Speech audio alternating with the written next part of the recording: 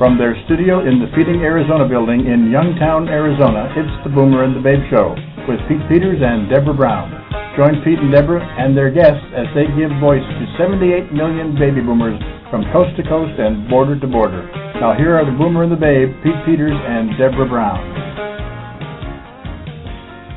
Yes, indeed, it is the Boomer and the Babe Show, and the Boomer and the Babe Show is coming to you today from Phoenix, Arizona area, where it is about 68 or 70 degrees, sunny, warm, and getting warmer. And I tell you, we just can't beat this weather down here in the great Southwest. It's 11 o'clock here in Phoenix, 10 o'clock on the West Coast, and 1 o'clock on the East Coast. Hope you all enjoyed your lunch over there on the East Coast, and if you didn't, I hope you're going to enjoy it shortly. At any rate, this is the Boomer and the Babe Show. As I said, we invite you to take a gander, take a look at our website, boomerandthebabe.com, find out about the things that the Boomer and the Babe do other than just this radio program. We also publish ebooks and mini-books, and Deborah is on assignment helping some of those people work with their projects as we speak, as a matter of fact. So the Babe, Deborah Brown, will not be with us today. I want to invite everybody that might be interested in either sponsoring, advertising, or being a guest on the show to get hold of us through that website at boomerandthebabe.com. Send us an email and sign up for our email list as well, and we'd be more than happy to talk to you about your involvement with the Boomer and the Babe and everything else that we do. If there's anything else we can do for you with regard to publishing and so on, we're welcome to have that conversation with you as well. Today we have an interesting person with us. Her name is Rosalie Moscoe. She's an author of Frazzled Hurried Woman. And we're going to talk about stress and stress relief, and we're going to end up talking about some caregiving and how people can help reduce their stress levels in all aspects of their life. And those of us that are caregivers also, we have concerns with regard to keeping ourselves physically and mentally happy so that we can help the ones that we're trying to help other than ourselves. So with that said, I'd like to welcome Rosalie Moscoe to the Boomer and the Babe Show. How are you today, Rosalie? I'm fantastic. Thanks, Pete. Great to be here. Well, I'm glad you're here. I know you're in Florida, where it's also warm. You're there from Canada, as I understand it. Where yes, probably a little bit cool. of the cold. Yeah, probably a little cool. Yeah. At any rate, we'd like to find out more about you. So if Deborah were here, she'd ask you for your 2-minute movie. So sure. the cameras and the microphones are rolling. Tell us about Rosalie Moscoe. Oh, thanks. Well, I used to be a children's singer and performer. It was my first career. And I wrote songs, and I was part of a singing duo in Canada. We were Juno nominated, and we made I made 5 albums, some on my own. And I was performing a lot, and I got very stressed, and I had a family at home. And I started to look for ways to help my growing stress. And I ended up going back to school, and I studied wellness and health promotion program in Toronto, Canada. And also I ended up teaching stress management at the college a few years later. And I also went back to school again and became a holistic nutritionist because I felt that it was very important that those are kind of 2 things that we need to look at. Our stress in our lives, we can cause so much havoc to our mental and physical health, and also our nutrition and how that plays a part. And stress can actually impact your nutrition. So it made it sort of a rounded sense to me. And I've been helping people. I've been speaking in the workplace for the last 18 years as a professional speaker and for conferences and for the workplace and all over. And I have to be careful I don't get too stressed. And also I do one-to-one nutritional consulting. I did quite a few years of that and still do some one-to-one helping people to better health and wellness, mental health and physical health. Worked as a nutritionist for a few doctors. One of them is a psychiatrist. So there is a big connection and between food and our mood and our health. And so that'll be some of the things we could talk about today. And then I wrote my book, Frazzled Hurried Woman, Your Stress Relief Guide to Thriving, Not Merely Surviving, and it's been helpful to men as well. The doctor who gave me a lovely foreword in the book, Dr. Hoffer, he said that men should read it too because they get stressed as well. So don't know what you mean. Don't know what you no, mean. I don't think you're never, no. Never had a stressful moment in my life. Really? Yeah. Well, if you believe that, believe me, I've got some oceanfront property here in Arizona that I'd like to sell you. Tell me a little bit about your holistic nutrition. What is holistic nutrition? Well, it's looking for natural ways to help yourself. In other words, getting the very best quality foods in terms of, junk food, making sure that when you look in your fridge or your pantry that it's not filled with items with chemicals or with preservatives, making sure that the food you're putting into your shopping cart is food that's going to nourish you, not going to harm you. Because food can either heal or harm. So we need to be aware of those items. So that's really what it's about, and making sure we're eating, a good plant-based diet with some good protein as well, healthy fats, making sure we're not eating trans fats or hydrogenated fats, and just having some good healthy meals and healthy snacks. So I outline a lot of that in a couple of chapters in my book. One's called Liberated from the Kitchen to Fast Food Paradise or Hell. And the other one is called This is Your Brain Speaking, Feed Me, I'm Hungry. So I outline a lot of that in my book about good ways we can use nutrition to help our health and our moods and our mind and our body and help us go forward in life. Well, it sounds to me, Len, like all of the wonderful things that we socked into the refrigerator for a weekend of golf tournament viewing and Super Bowl, we should probably take out of there pretty doggone quickly. Well, there are some healthy things, I'm sure, that you ate. I wouldn't count on it. You know what? There's no such thing as a perfect diet. And if we do most of the time what's good for us, it'll stand us instead to have that piece of pie or to have those extra treats that you think that are treats. Sometimes when you're away from them for a long time and then you sometimes have those particular treats, they don't taste as good as they used to. It's really funny. But it takes time to change your palate and to change your habits. I think the habits are the hardest to change, because if you've been raised a certain way, and very often people eat the way their parents ate, and it's hard to make changes, so we have to be gentle with ourselves and not be too hard on ourselves. If only it were just the pie. Bad nutrition, though, on a very serious note, bad nutrition, though, does in itself contribute to stress, doesn't it? Yes, because if you're not eating properly, then you're depriving your body of the foods that you should be eating, and so that you're not getting the nutrients that would nourish your hair, your teeth, your nails, your skin, your eyes, all your body. That's number one. And then also bad food and stress can diminish your nutrients in your body that are so important, like the B vitamins and magnesium, zinc, and B12, which is really important for brain health. And so there's many things that food can do for you, and stress relief. Mm-hmm. I've said this before when talking about various stresses and pain management and so on and so forth, and putting the right type of thing in your body.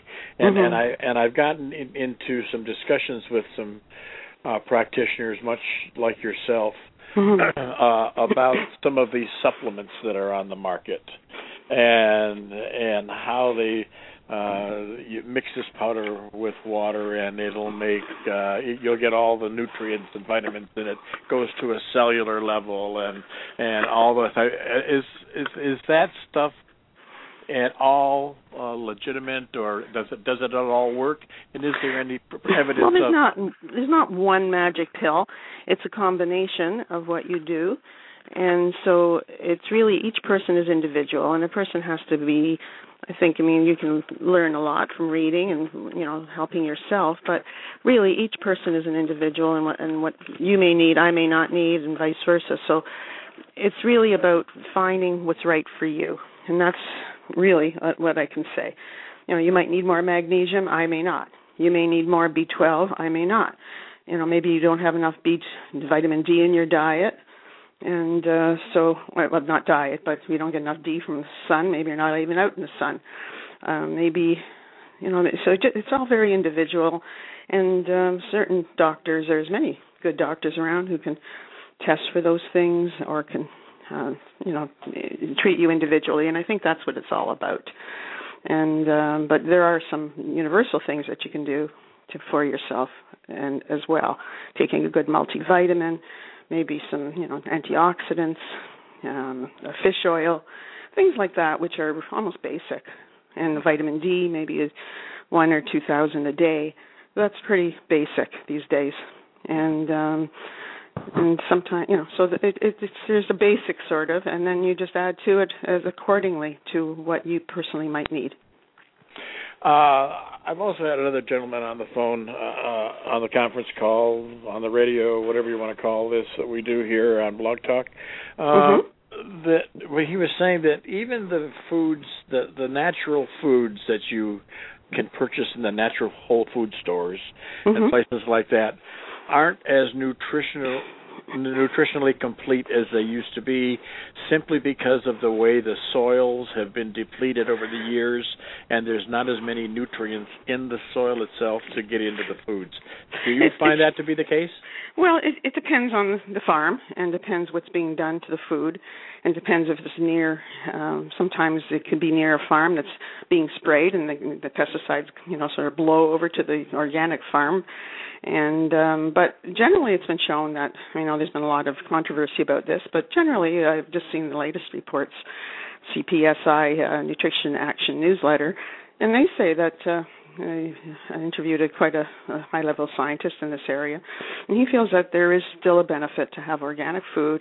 Yes, it may not have maybe what it used to be, but it's still higher in your in nutrients and lower in pesticides, which is really an important issue. So you're not just having so many things in your body that you shouldn't be having. So I think there is an advantage. Some things you don't need them. If they have a thick peel on them, you may not need to be organic. Maybe a banana doesn't have to be, or an avocado, something where it's sort of protected a bit.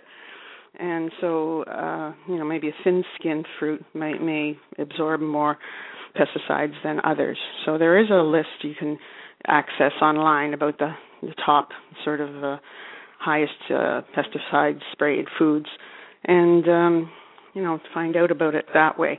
But I think it's, I try to do as much as I can. Sometimes I can't get all organic, but I try to do what I can, especially in like produce and also in the meats and chicken and that it's sort of they haven't. Although I think in the States and in Canada, I think they're not allowed to use hormone growth anymore, and things are changing. So I think we're a little safer than we used to be.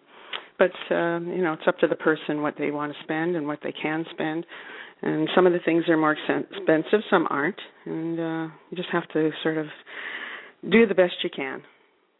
So I take it when you mention the fact that meats and so on and so forth, that you don't necessarily advocate, or maybe you do, a vegetarian diet? Generally, I don't, because I think, yes, a plant-based diet is very important, that we got to have fruits and vegetables, beans, legumes as part of our diet. They're very, they're full of nutrients, phytochemicals, and they help nourish us and keep our immune system strong. But it depends. If someone, there's different types of vegetarianism. Some people will say that you're vegetarian and they eat fish and they eat chicken, and others you just eat eggs, and other octo vegetarians, and then there's the lacto-vegetarians that just eat cheese, and then there's some that eat eggs and cheese. So that it's like religion. There's many different types, and you just have to find what's right for you. And I think that. They've been using beans and rice in most of the world for years to nourish people, but if you add a piece of cheese to it, it's even more nourishing, or added some milk to it. So there is that animal protein that is a complete protein, and whereas in the plant proteins you have to sort of get some amino acids from different plants so to make a complete one, and it may work for some people more than others. So I've seen some pretty sick vegetarians, and I've seen some pretty sick people who are just eating meat. So, the truth lies somewhere in between for each person to find what's right. But if a person is feeling tired and run down, if they're a vegetarian, they should get their B12 level checked. And I think most vegan vegetarians who do not eat any animal protein, whether milk or dairy or eggs, they need to really watch it and watch their, and they have to be doing it really right in order to make sure they're getting enough protein and nutrients in their body, not just from soy. So that's my stand.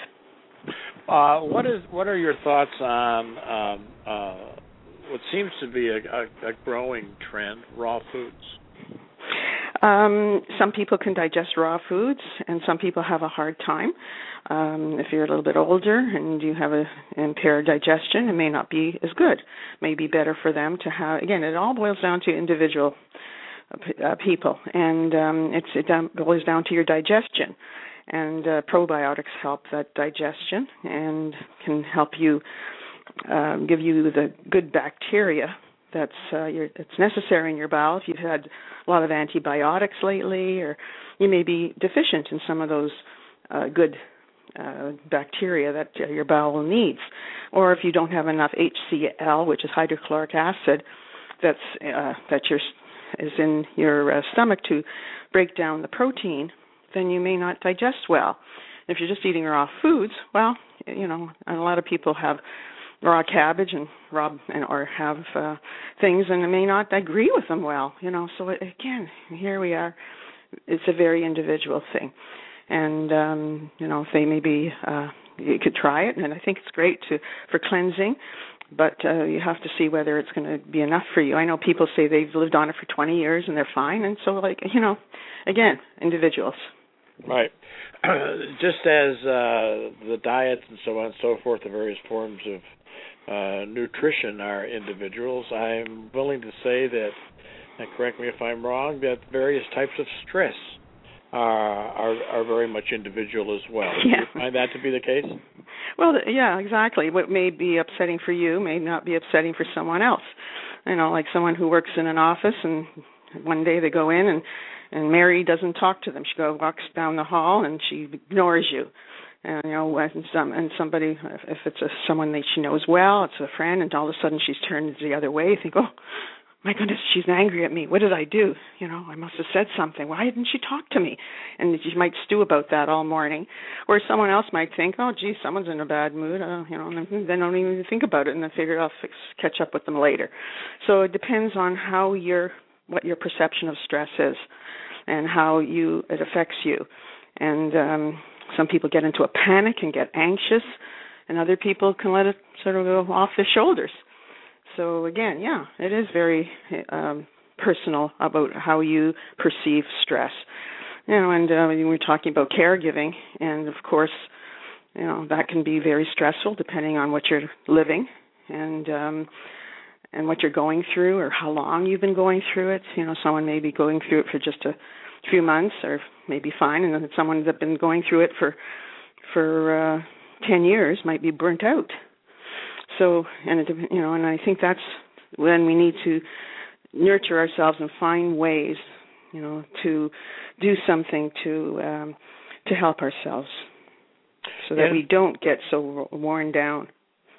In one respect, I'm going to also make the suggestion that stress is stress. I mean, regardless of how it comes to your life, stress is stress. Yeah.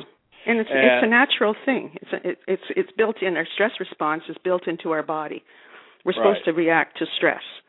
Right. Like what happens? Your heart starts pounding. You get increased, activity.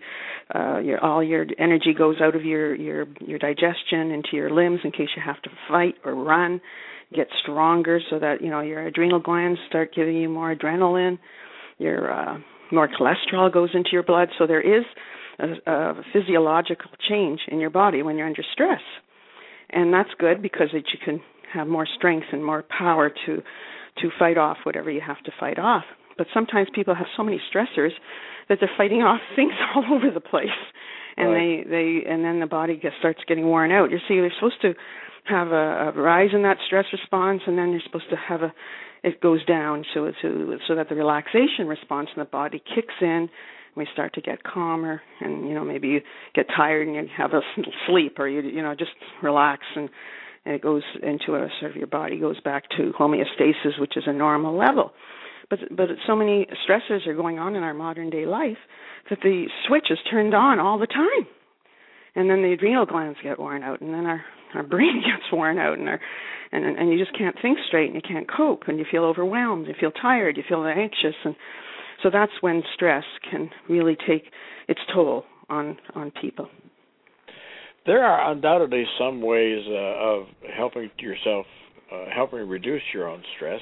You hear people talking about yoga, walking, various forms of exercise, sitting and listening to nice calming music. Some people chant, some people meditate. Any number of ways, and here again, it's all individual. Whatever works for you, I would imagine. That's right. Yeah, some people, exactly, and there's so many things you can do for yourself, and sometimes people, when they're in a really difficult situation, they feel guilt if they feel pleasure. Say they got a sick relative or something, and so then they're enjoying themselves, and they say, "Oh, but my poor mother isn't," so they don't want to give themselves any enjoyment. I remember once I had a concert when I was in the music business. It was for about 1,000 people, and it was the same day that was a very quick surgery that was scheduled for my mother for cancer, and all of a sudden, she's going through cancer surgery the same day I have this big concert. And oh my God, I was so distraught. How am I going to go through singing and laughing and making fun things and on stage when my mother is so sick and she may not live through the surgery? I was so upset. And had to sort of talk it through with the family, and there were other people there that went to the hospital, and I was going to cancel it, and we talked it over, and it was really hard to cancel. We didn't even know how to get hold of everybody, and there's people coming with children and schools and busing in. It was just it just was really difficult. So I said, okay, I'll go through with it. And I remember that I was standing backstage, and then I hear the music starting. I had to run on. I'm feeling like a pit in my stomach. Oh, my goodness, I don't feel like laughing and singing and having fun. And I went out there, and the minute I heard that music and saw the kids and their smiling faces and they're so excited, I allowed myself to feel to get into it and to feel the joy. And I did. It came. The joy did come. And I was surprised at that. I didn't think, but I think there's always this little well of joy in there somewhere, and we have to find it in some way. I was forced to find it through my work, and but sometimes we have to do it for ourselves. You have to put on some music. You might have to watch a funny movie. You might have to call up a friend and have a chat. You might have to, just do something that can make you feel a little bit more positive about life and about the situation, or just to enjoy a bit. Look at something beautiful. If you live near an ocean, or if you live near beautiful scenery like you do in Arizona, go out to the mountains, and just whatever it takes. I think we owe that to ourselves, because when people get so down and so out that they're not good to anyone else, and then their immune system can go down. So it really, you're only helping yourself and others when you do something for yourself. You're supposed to treat your neighbor as yourself, but you got to treat yourself as your neighbor as well. Mm-hmm. That's good information. Very good information. Yeah. One of the things I think that some of people of my generation, the baby boomer generation, and I know possibly yours, I don't know. Yes, it's mine. One of the things that we're facing more and more of nowadays is dealing with parents who have lived a lot longer than they anticipated when Social Security was first instituted years ago. Right. So we have the issues of them needing to have more care physically, emotionally, sometimes monetarily. Also, we also may also depending on how old we are in this generation, we may also have children still at home or going to college, or maybe we may be helping to care for our children's children, our grandchildren. That's right. There are many, many, many things that the baby boom generation. I'm going to suggest that.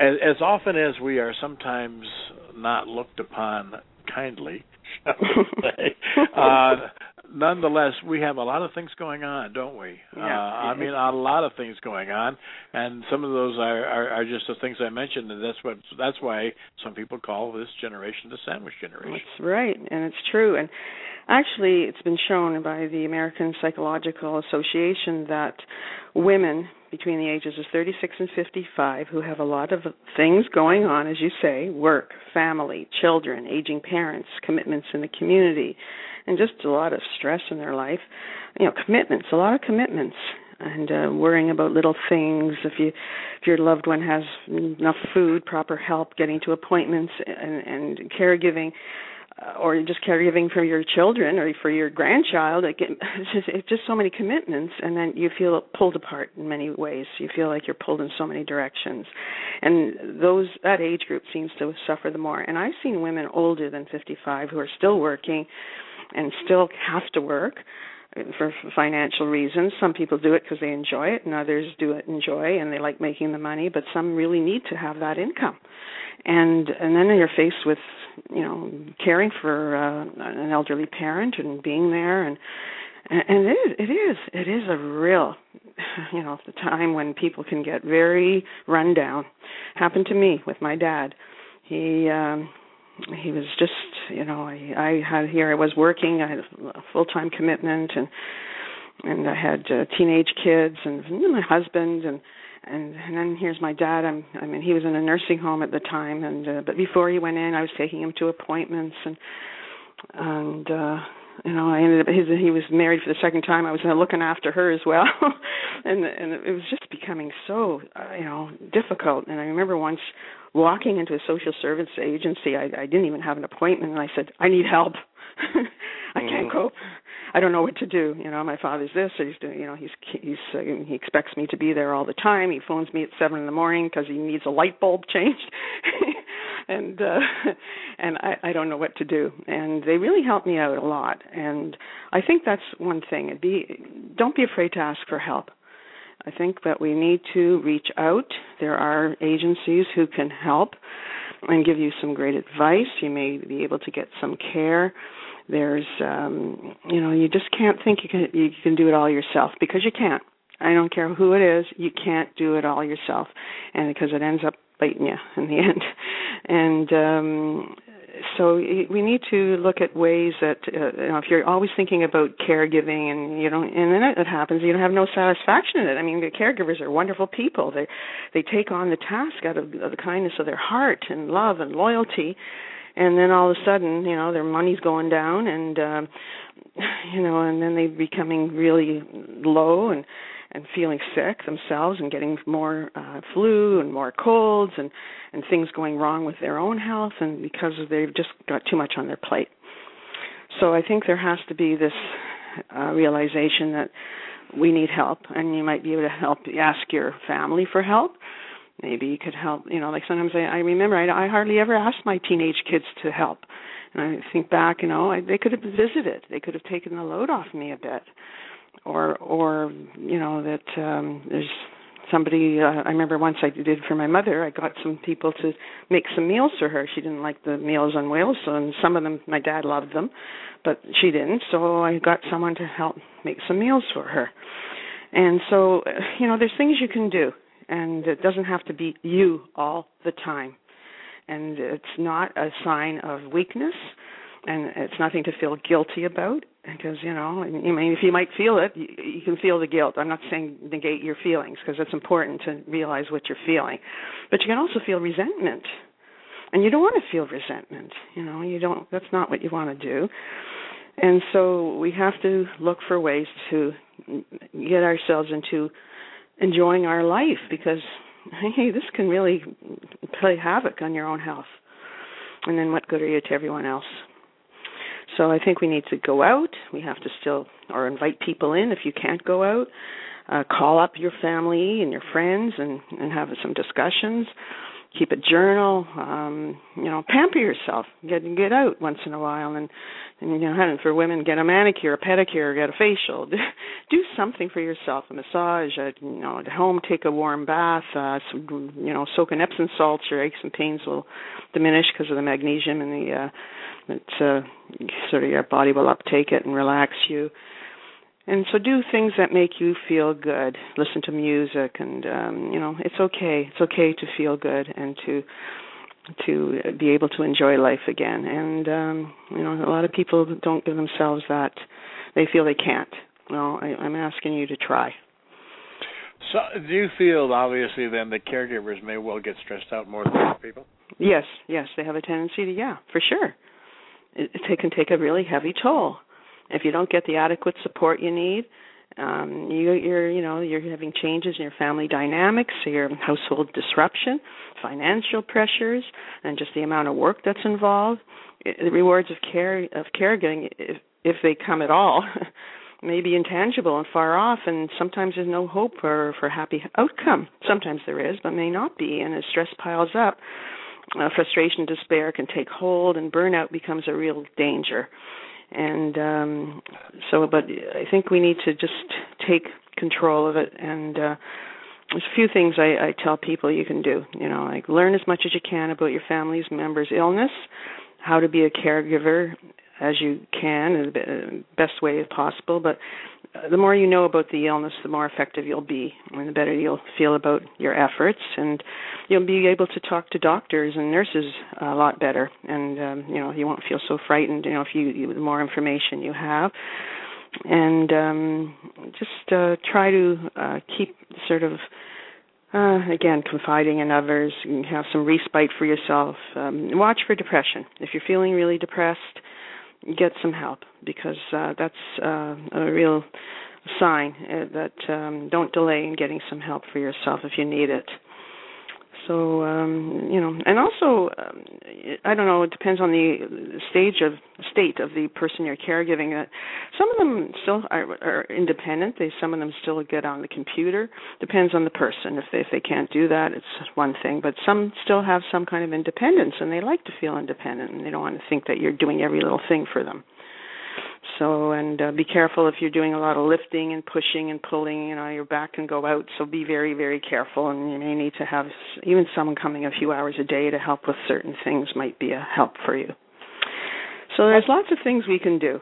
Let's talk about that few hours a day type situation. Yeah, of getting a professional caregiver to come in and offer some assistance. I think it's important that happens for a couple of reasons, and then you can comment on what I'm about to say. Sure. I think that if a person is caring for, well, let's say it's an adult, a parent. There comes a point in the caregiver's activities with that person that they say, I can't do anything more. I cannot do anything more. Not that they don't want to do anything more. I mean, the person has advanced in their state to the point that it's beyond. You got to know what you don't know. That's right. And they've gone beyond the capabilities of that caregiver. Right. And no matter what you do, it's not going to be adequate. It's not going to be adequate possibly for the person receiving it nor for yourself giving it. So you've got to get somebody else in here that is detached. And by detached, I mean they're a professional caregiver. They know how to deal with situations. And it takes you out of that cycle, and you've got to get out of that cycle. What are your thoughts on that? Oh, I agree 100%. And that, people say, well, I can't afford it. But there's support workers. There's some people that are trained and personal support workers, and there's some that are, registered nurses. That may be more expensive, but there's always somebody who can come in. You can always find someone, some of the nursing agencies. There's all kinds of, you go online, there's all kinds of help available. And if your person you're caregiving is a veteran, you can get all kinds of help. There may be a lot of free help available. So I think that we have to start looking into ways of giving them help and at the same time relieving you, and without you feeling guilty about it, because it's okay. And I noticed even when I saw my parents, they I'd feel bad, if I'm not doing something, you feel bad about it. But they were very happy with the having that other person. It was like another person to bounce off of, and again, they felt good that that person was professional, and so I think it's a win-win situation. I don't think it's anything derogatory against the person. It's for yourself, or I think it's great. And not to feel so guilty about it. It's okay. Mm-hmm. And I think it's just looking into all the different agencies that are around. There's caregiver services in your community. You can get a social work, contact somebody at the hospital that your loved one's affiliated with. They may probably have a social worker right on staff. You can call them, your local area agency on aging, your Veterans Administration programs. Some are free. If your family member has affiliations with those organizations, the Eagles, the Mooses, the Elks, or any of those things, they may have people who will do phone check-ins, home visits, transportation. There may be somebody that can the area agency on aging can help you locate transportation to and from adult daycare for some people, senior centers, shopping malls, doctor's appointments. So there's lots of things that are out there, and you got to seek them out. It's okay to seek them out, and I think it's important that you do. What is compassion fatigue? Usually it's referring to people who are already in the caring business, where they're nurses, they work in palliative care, they're already looking after people, and then they've got their own home and they've their own maybe personal person that they're caregiving as well.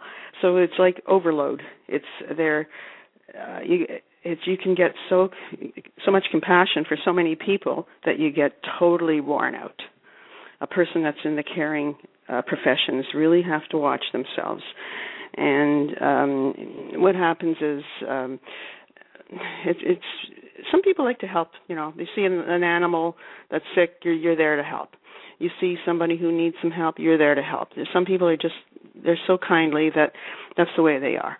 And it's great, but rescuing everybody in need. But you end up getting isolated from others. You get sad. You might get apathetic. You might get a lack of interest in self-care practices. Maybe you get nightmares or a lot of physical ailments. You can't concentrate. So it's a really overstress. It really is. And so I think, when you're unable to cope and you're feeling really underappreciated and sort of numb or being overworked, I think there's a time that's sort of unhealthy caregiving. And that's when we need to really watch ourselves and make sure that we do things for ourselves that are life-affirming and thoughts, feelings, and actions, and recognizing and honoring our own internal sort of like pain we might have inside. Maybe I don't know what, it may be a flashback to, or something that you had when you were younger. Maybe you were told you always had to help others when you were younger. And so so that you felt that you weren't helped enough. So there's many things that can cause it. But I think that those in the helping profession have to be more careful than others. Some of the notes that I have here about our conversation today, there's mention of a type E personality. What is a type E personality? Well, there's some books written about it. It's, again, the same thing. It's people who, let's do a little quiz, okay? I'm going to give you a few questions and see if you answer them yes for every answer to your questions. Okay, you keeping track? I have to do things perfectly. I should be able to accomplish more in a day. I should be able to do everything and still be able to cope. I have to please others and prove myself to everyone. Having it all should make me happy. I can't be happy until I have it all. I can't relax until I finish my work and my chores. Doing everything for many people will make them value me. And the last one is, I should be everything to everybody. So if you answer, say, more than five or more of the above questions with a yes, you likely are a type E. That means trying to be everything to everybody. And we need to, if you are that, you need to learn to drop the guilt mode and reach for a little more rest and relaxation before your health is at stake. So what does it mean if you answered no to every one of them? Then you're not a type E. That you are, you're in charge, and that you are, I'm not saying that you're not compassionate. You just are taking care of yourself, and still able to help others. And I think that's the fine line. How much of it are we feeling that we are helping others and still helping ourselves, and not getting the two mixed up? Sometimes we get intermingled with that. It's just that fine line. But stress can give you a backache, a stomach problem. You can get sick more often. You can get high blood pressure. You can get cardiovascular disease. You can get headaches. You can feel overwhelmed. You can get irritable, insomnia, depression. So too much stress can cause a lot of havoc. And so I think it's time to do something. Right. Otherwise, you're going to have somebody giving you care, and then I had that happen to a cousin of mine. He was looking after his dear wife. She had MS. She had to be hospitalized at one point, and he was so tired and run down. He ended up getting himself really sick. He had to be hospitalized, and the two of them were in the hospital. And then after that, he said, "I think I need some help for my wife." Right. And that's when he finally did get some help. And a lot of people are caring for a sick child. It may not just be a wife or a parent. It could be a child, which is even more traumatic, I feel. And that's really tough. And that's, and people still need to look after themselves and still get some respite and someone who can, be there to help, because it's just, you have grief. You have, if you're looking after a sick child, if it's someone who's really sick. And so there's a lot to think about and to care for yourself as well, so that you can be there for them. Well, I have a relative who is responsible for their daughter, and the daughter is a special needs individual. Has been since the day she was born as a special needs individual. Right. This person is now 35 years old, still lives at home. Oh, wow. And the mother is the primary caregiver and has been for her entire life. Right. The father is deceased. And at any rate, this has been her entire life for the last 35 years. Wow. Now, and how this woman maintains her sanity or any sense of sanity, I don't know. Yeah. I do not know. This child is still a child, obviously, although an adult, age-wise. Can be very loving, can be very empathetic, and also can be a real pain in the patoot. Yeah. And how this parent has done this for 35 years and continues to do it as we speak today is just amazing to me, and how she maintains her sanity, and then she is a paraprofessional in the school system, and she in the special needs classes. That's what she does for a career. Well, she's meant to do this. She's obviously apparently so. Some people are meant to do certain things in life, and that's her life's work, obviously. And if she can keep it together and still be well herself, and if she's still feeling like she's contributing to other areas, and my heart goes out to her. It really does, and it's not easy. It's like it's a grand plan, you know. A grand plan of something or someone greater than she or us. Yeah. And it's pretty amazing. Wow. I hold her in great esteem because I know that she and her current husband they take trips with other groups for long weekends, and they find stress relief and so on and so forth, which is amazing. Amazing. It's probably helping them to do that. And so I think, that's the most important thing. And I think that's what healthy caregiving is. When you can, when you're aware about yourself and that you are able to visualize what your needs are and realize them and define your personal boundaries. Like, I can only do this, I can't do that.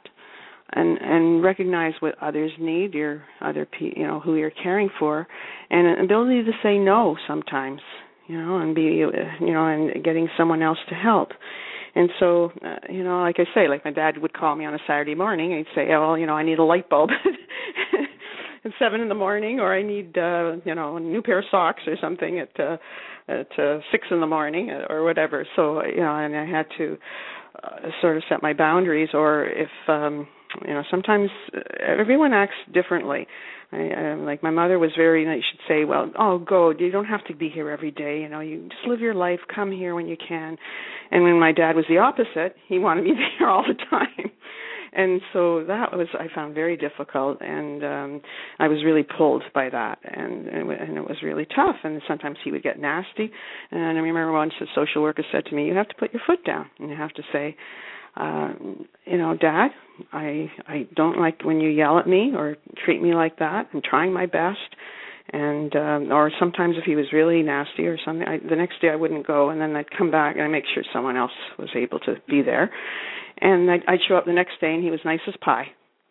Right. So it's like almost what you have to do is just set your boundaries, what you'll take and what you won't take. And sometimes that's not easy. It's not easy for everybody to do that, but it's worth a try. I really believe it's worth a try for your own sanity and knowing what your limits are. I think we got to recognize what your limits are. So important. And I try to talk about that in my book for all, a lot of stress relief. Don't get overcommitted, and look at the balance of your life, your mental, physical, emotional, financial, spiritual. You're making time for all the different avenues in your life that make up your life, your family, your relationships with your friends. If you drop all that, you'll be in really rough shape. So it's looking at your sort of balance of your wellness wheel, and getting out there for your physical body, getting out for a walk every day, doing some exercise, eating well, and so that you can stay healthy and keep your mind healthy through, like we started off talking about, healthy food feeds your mind. If you don't have enough good nutrients, your brain won't work well. And so I think you need lots of B vitamins that can help your energy. B12, I think people really in feeling exhausted need some B12, vitamin D, all those, multivitamin, a few extra antioxidants wouldn't hurt.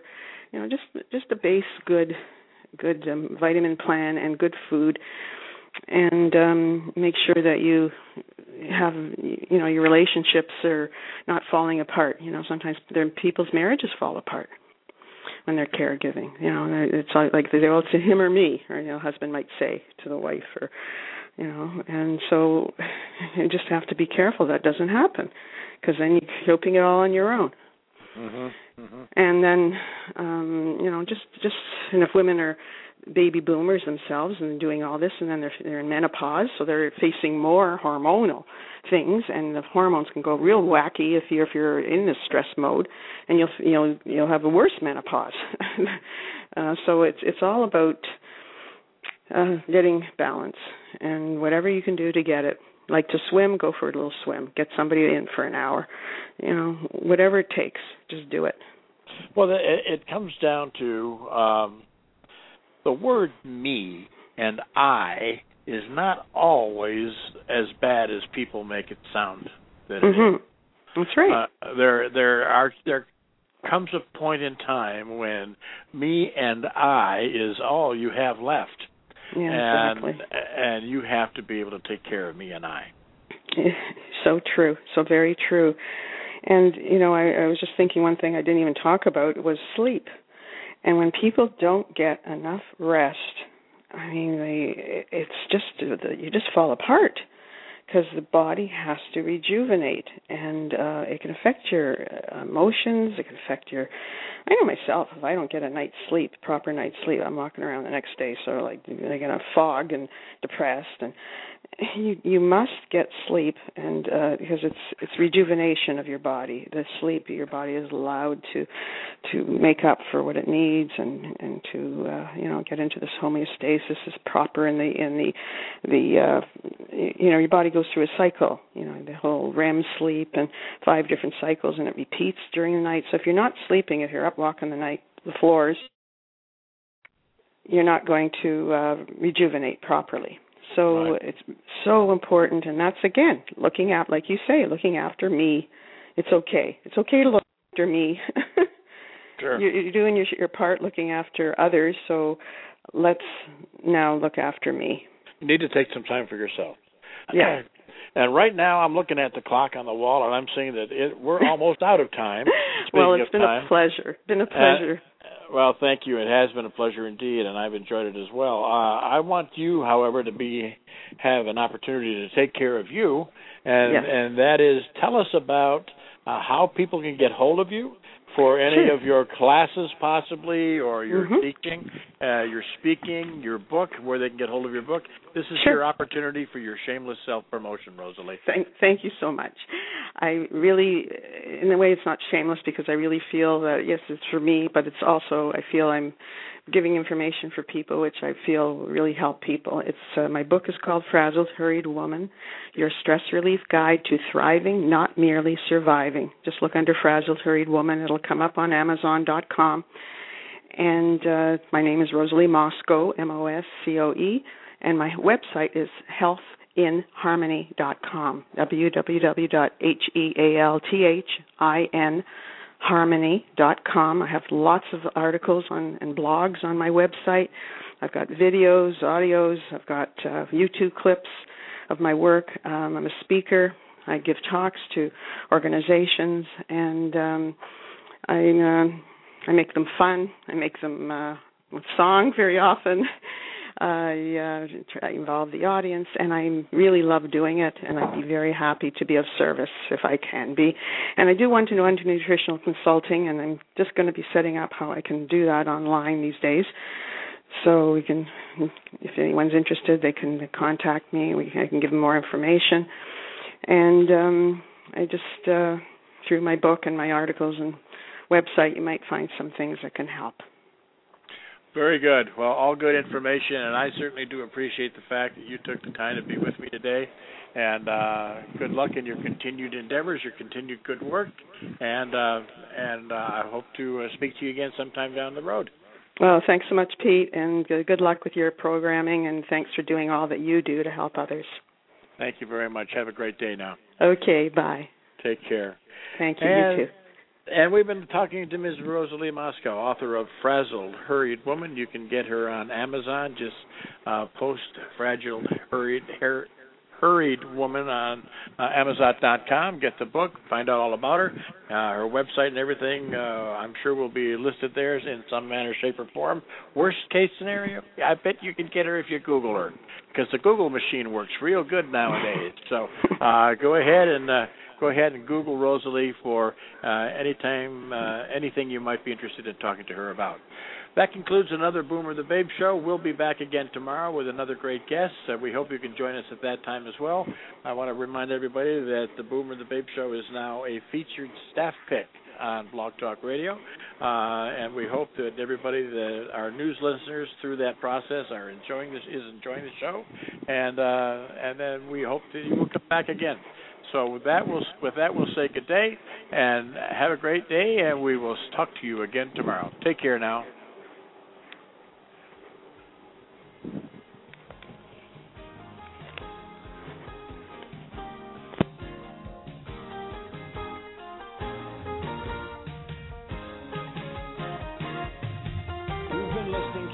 the Babe Show, where we bring interesting conversation to the world.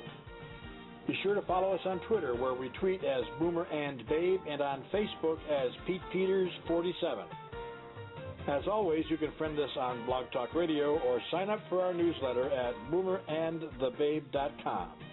Email us at host@boomerandthebabe.com with any of your comments. Remember, at 50, you're just getting started.